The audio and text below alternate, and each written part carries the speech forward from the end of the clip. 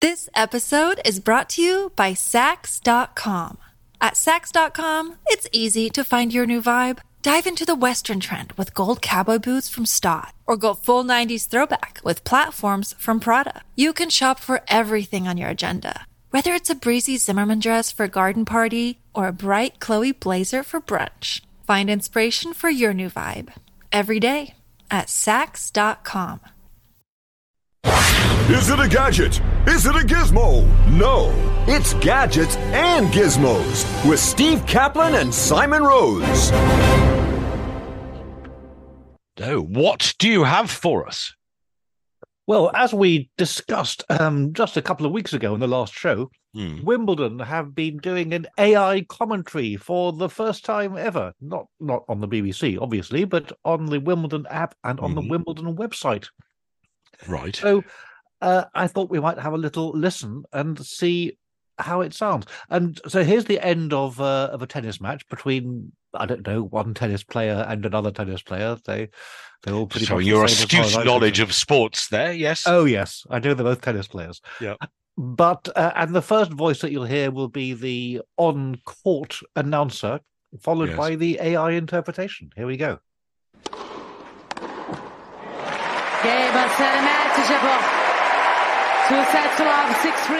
Jabba celebrates her victory after Freck makes an unforced forehand error on match point. After an impressive performance, Jabba defeats Freck in the first round, 2-0. Well, it does sound a bit like a computer, but at the same time, it is does. reasonable English. It is reasonable English. It sounds a bit like a rather constipated Helen Mirren, I think. But given how good Alexa Cheaper than the real is, one.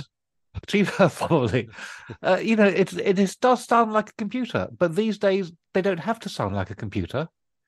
So obviously, not using the best tech, they're using the slightly cheaper tech. True. Anyway, It seems to be able to interpret a tennis match, whereas you or I probably couldn't do it. So it's better than us. Well, that is certainly true. You and I, Yes. I don't think could manage to interpret a tennis match apart from someone's hitting the ball and someone's whacked it back over the net again. Yes, they wouldn't learn much more than the fact that there were two tennis players playing each other. Exactly.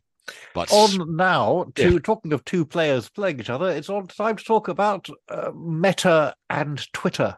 Oh, right. Twitter famously bought for a vast amount by Elon Musk a while back, who seems to be doing his best to run it into the ground.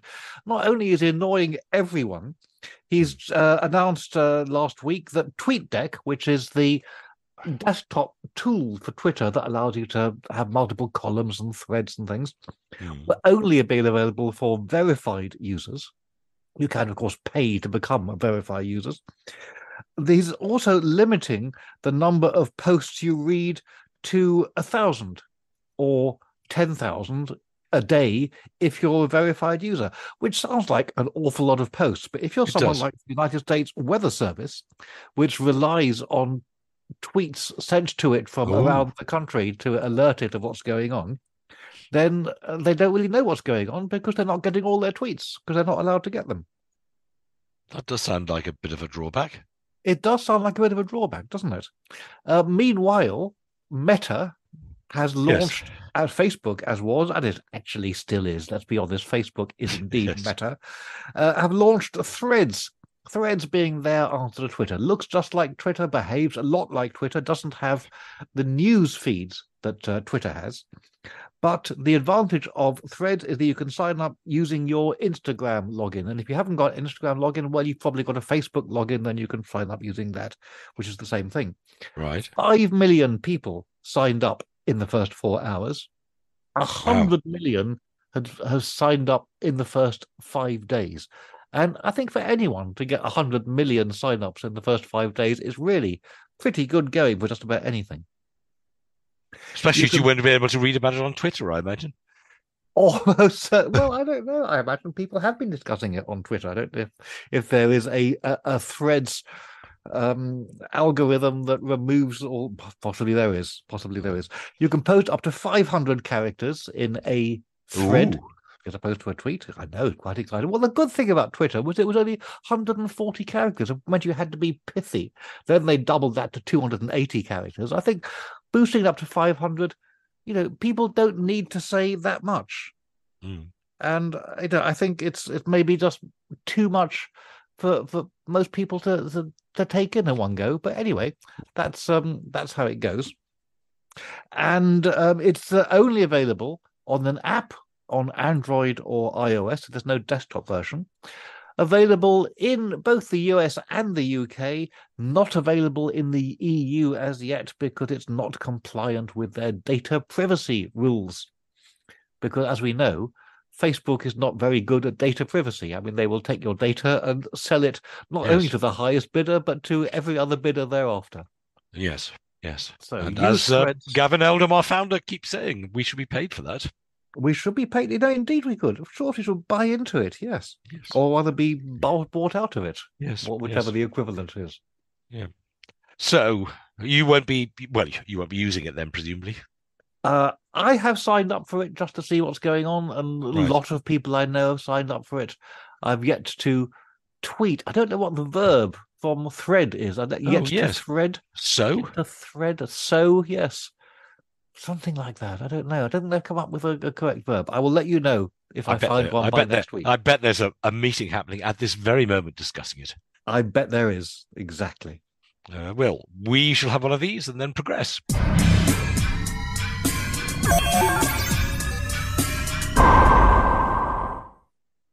Now, if you are hoping to buy a new car, I'm afraid you've just missed your chance on the Pope's Ferrari, which has just sold for $6 million. Whew.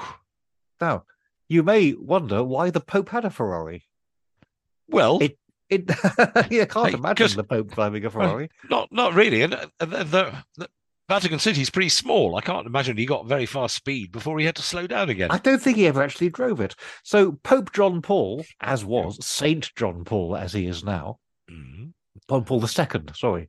I don't know if there was a Saint John Paul I, so maybe that means he can be just Saint John Paul rather than Saint John Paul II. Anyway, said saint was a big fan of Ferrari, and he went to visit the Ferrari factory back in 1988, which he drove around the local town, not in the Pope-mobile, but in an open-top Ferrari, just to show how keen on Ferraris he was. Well, back in 2005, Ferrari visited the Pope in the Vatican, not only dragging Michael Schumacher around, who I know is not a tennis player, but a Ferrari Formula One racer, but 90 other Ferrari employees who were also seated in the Vatican and presumably blessed by the car, by the Pope. Anyway, the purpose of their visit was to give the Pope a model of the Formula One Ferrari car, which had won just about everything for the past several years. And apparently Ferrari was so moved by their visit that they decided to give him the 400th and final ever Ferrari Enzo straight off the production line.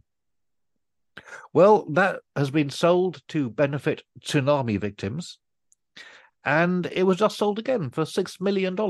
I don't know if the fact that the Pope once looked at it is relevant. I don't think he ever actually drove it, but it is nonetheless the Pope's Ferrari and will remain.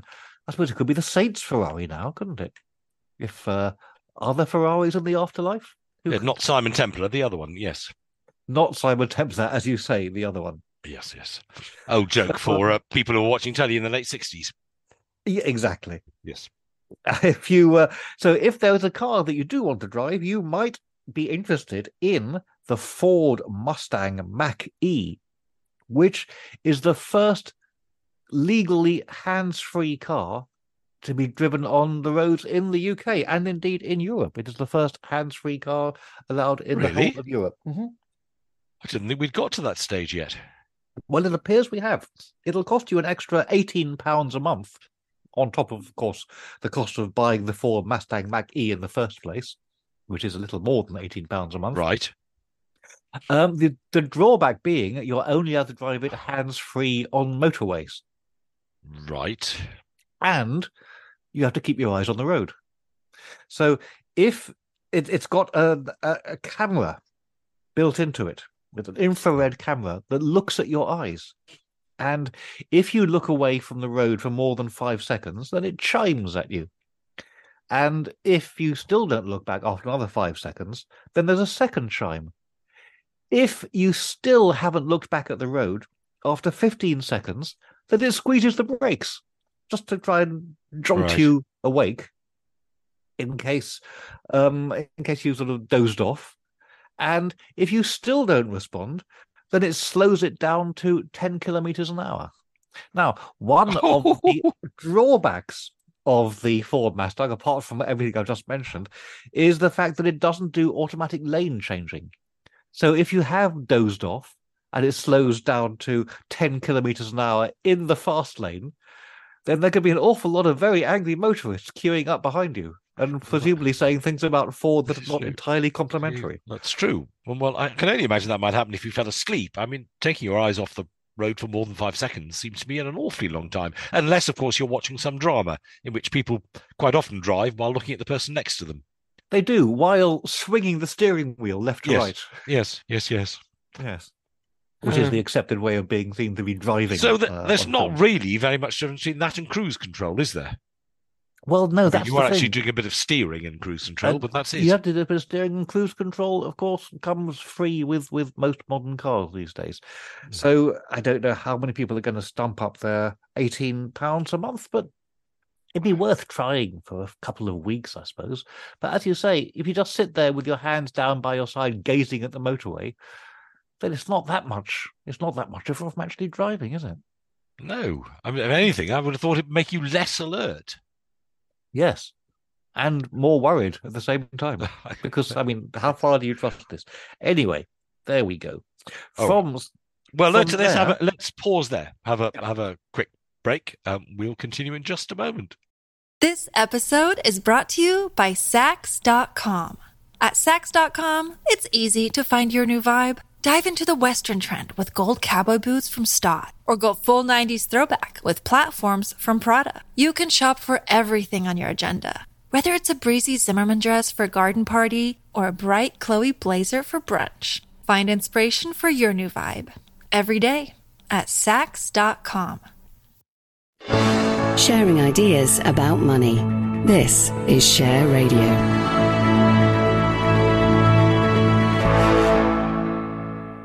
Listening to Gadget and Gizmos on Share Radio with Simon Rose and Steve Kaplan. Where are we going now? We are back on the road, but this time on a bicycle. On the bicycle with the Ertopia X e-bike, which is the first e-bike with ChatGPT built into it. How about that? Why? Well, that's a very good question. And I'm not entirely sure. I did manage to track down a bit of film of someone talking to their e-bike. And he said to it, what are the best things to visit on a cycling tour of Los Angeles? And it came up with this. Oh, hang on. Here we go. Start your day at the iconic Hollywood sign. While you can't get up close to the sign, there are several viewpoints where you can take great photos. Head to the Hollywood Walk of Fame on Hollywood Boulevard.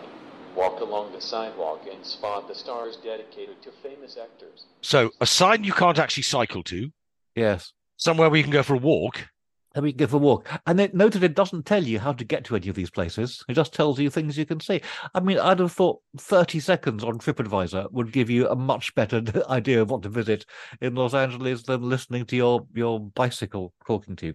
The good news is it's not available. Right. If you are interested in Ertopia bikes, you might have a look at the Ertopia Cord, which sells for £1,975. Why is it called Cord? Well, there's two reasons why it's called Cord. One is because it's in tune with your ride. The other reason being it's inspired by the piano. And I puzzled in what way? Well, it's black with white bits. I think that's the only reason it's inspired by a piano. Anyway, there's Ertopia for you, should you fancy something you can't get or something you can get with a silly name. Oh, I know why. It's because it's like £2,000. £2,000 pianos. It is £2,000. Very good. Thank you. Thank you. They should have made it £2,000 and then given you 250 quid back as a bonus. Yeah. Right. Well, that's not something I should be rushing out to get. No, indeed. Now, you're often complaining that the stuff we talk about on Gadgets and Gizmos is very rarely actually available. Well, here's something that is available. It's a good point. It is. Yes, okay. It's a good point. Available now is the Soul Reader. Now, we're used to seeing VR glasses for people who want to watch movies up close and indeed very, very personal. Mm-hmm. Who don't want to sit in front of a huge screen, but they put these glasses on with the projection inside the glasses so they can watch movies apparently very, very big right in front of their eyes. The Soul Reader is the same kind of thing for people who want to read books up close and very, very big.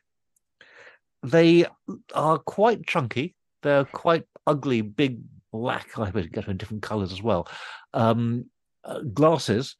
And they project EPUB files, which is the standard ebook publishing format, onto a couple of e-ink screens, and you can adjust the diopter for each one so that if you are short-sighted or indeed long-sighted, then you shouldn't have to wear your glasses while reading your book with these, which is just as well, because I don't think you can wear your glasses while wearing a pair of these things.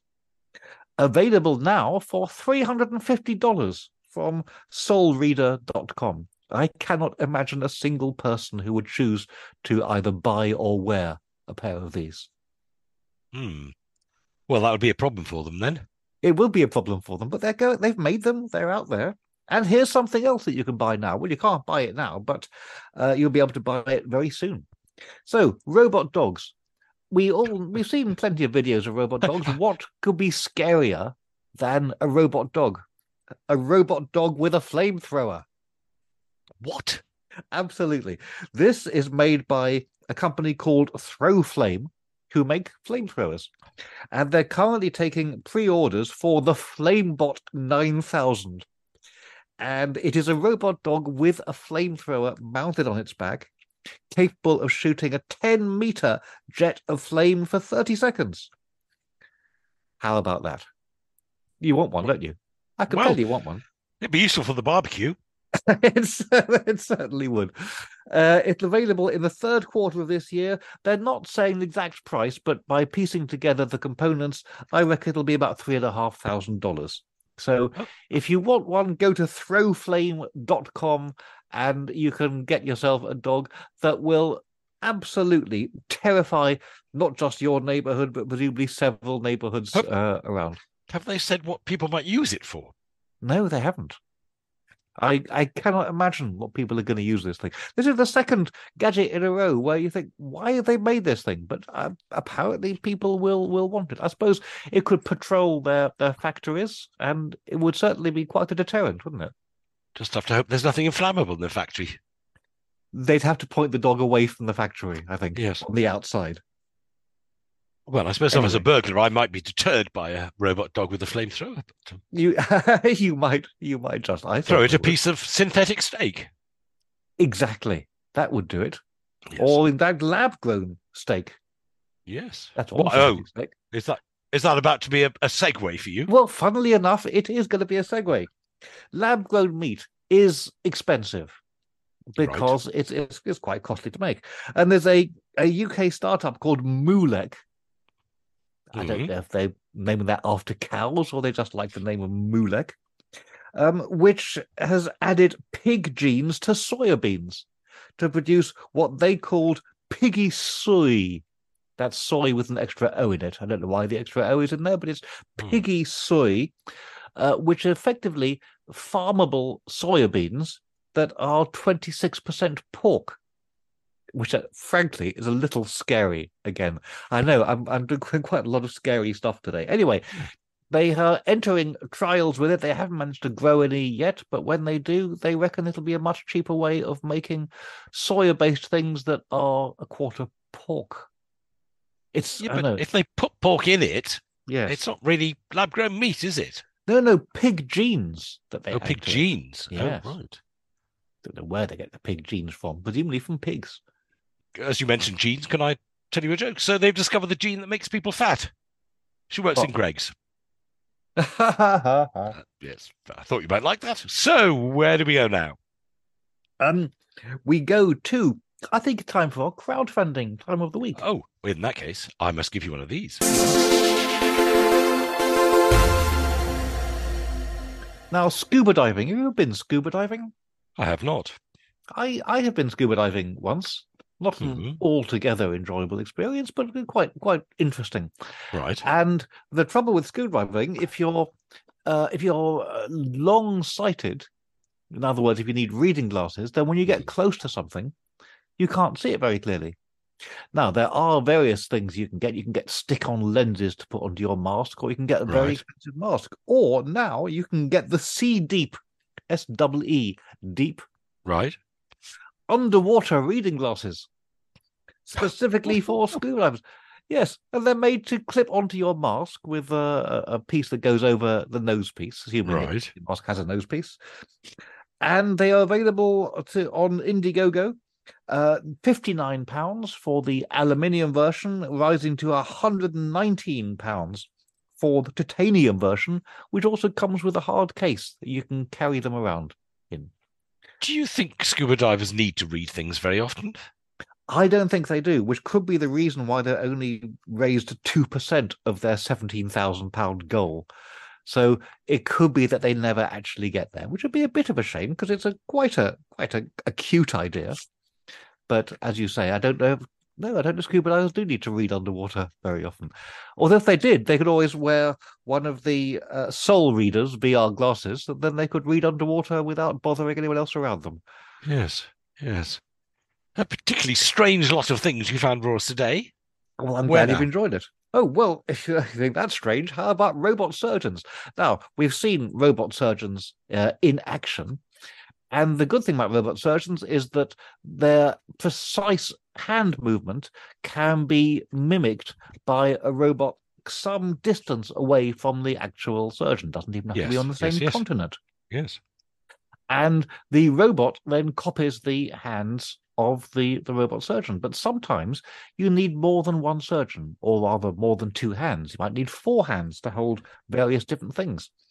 Well, the Swiss Institute EPFL has come up with a 4-armed laparoscopic remote tool, which includes 4 hands for scalpel and retractor, but also for a camera and a gripper. And, well, how does the poor surgeon at the other end control 4 different arms with just his hands? Well, the answer being, like any good organist or church organist will tell you, he uses his feet. Good grief. And they've made a prototype of this. And the feet, it's not just pedals that go up and down like organ pedals, but they are mounted on complex gimbals, so they can twist them, they can rotate them, they can rock them side to side, and they can slide them forwards and backwards. So while his hands are operating the scalpel and a retractor, his feet could be operating a camera and a gripper, which is, I think, remarkably clever stuff. It'll be quite tiring, presumably, for the surgeon. And I imagine quite a lot of training would have to be done in order to learn how to operate the feet. I think surgeons actually get quite a bit of training anyway. I think they do. They might even need some additional training. Yes, right. That's what it means, starting from scratch. It sounds quite intriguing, but without knowing any surgeons, I have no idea if they're going to find it useful. Yes. Well, who knows? I will have to meet a surgeon who can tell us. And finally, we are well used to TV programs where they're rescuing bodies out of the water. Almost every episode of Morse, for example, has a dog walker who stumbles upon a body in the river. And I don't know if you've been watching Annika with Nicola Walker on BBC iPlayer currently, but as she is a river police, there are bodies in the water aplenty. But how do you find them? Well, they send divers down, as we've seen in episodes of pretty much every police procedural that's ever been on. Mm-hmm. ETH Zurich have come up with the Tethys one, Tethys. Tethys apparently being the wife of the Greek god Oceanus, which I hadn't realised, but now we know. No, it's right. An underwater drone. And you tell it what to look for, in other words, a dead body, right? And it will go along autonomously, and it'll hunt for dead bodies, ignoring all the old boots and shopping trolleys that it may come across on the way. When it finds the dead body, it then tells an operator who can take over and use the camera to see what it actually is. Ooh. Those police divers are not going to be very pleased, are they? They're not. Out of work. They'll put them out. Well, they'll still have to go in and recover the body. I suppose that's true. I think. Yeah, that's true. Well, that's quite intriguing. It is. I thought you'd like that one. Sounds a great deal more useful than a robot dog with a flamethrower on the back. But what do I know? Steve, thank you very much indeed. That's it for this week's edition of Gadget and Gizmos. My thanks to Steve Kaplan. We'll be back with more gadgets, useful and useless, at the same time next week. Is it a gadget? Is it a gizmo? No, it's Gadgets and Gizmos with Steve Kaplan and Simon Rose.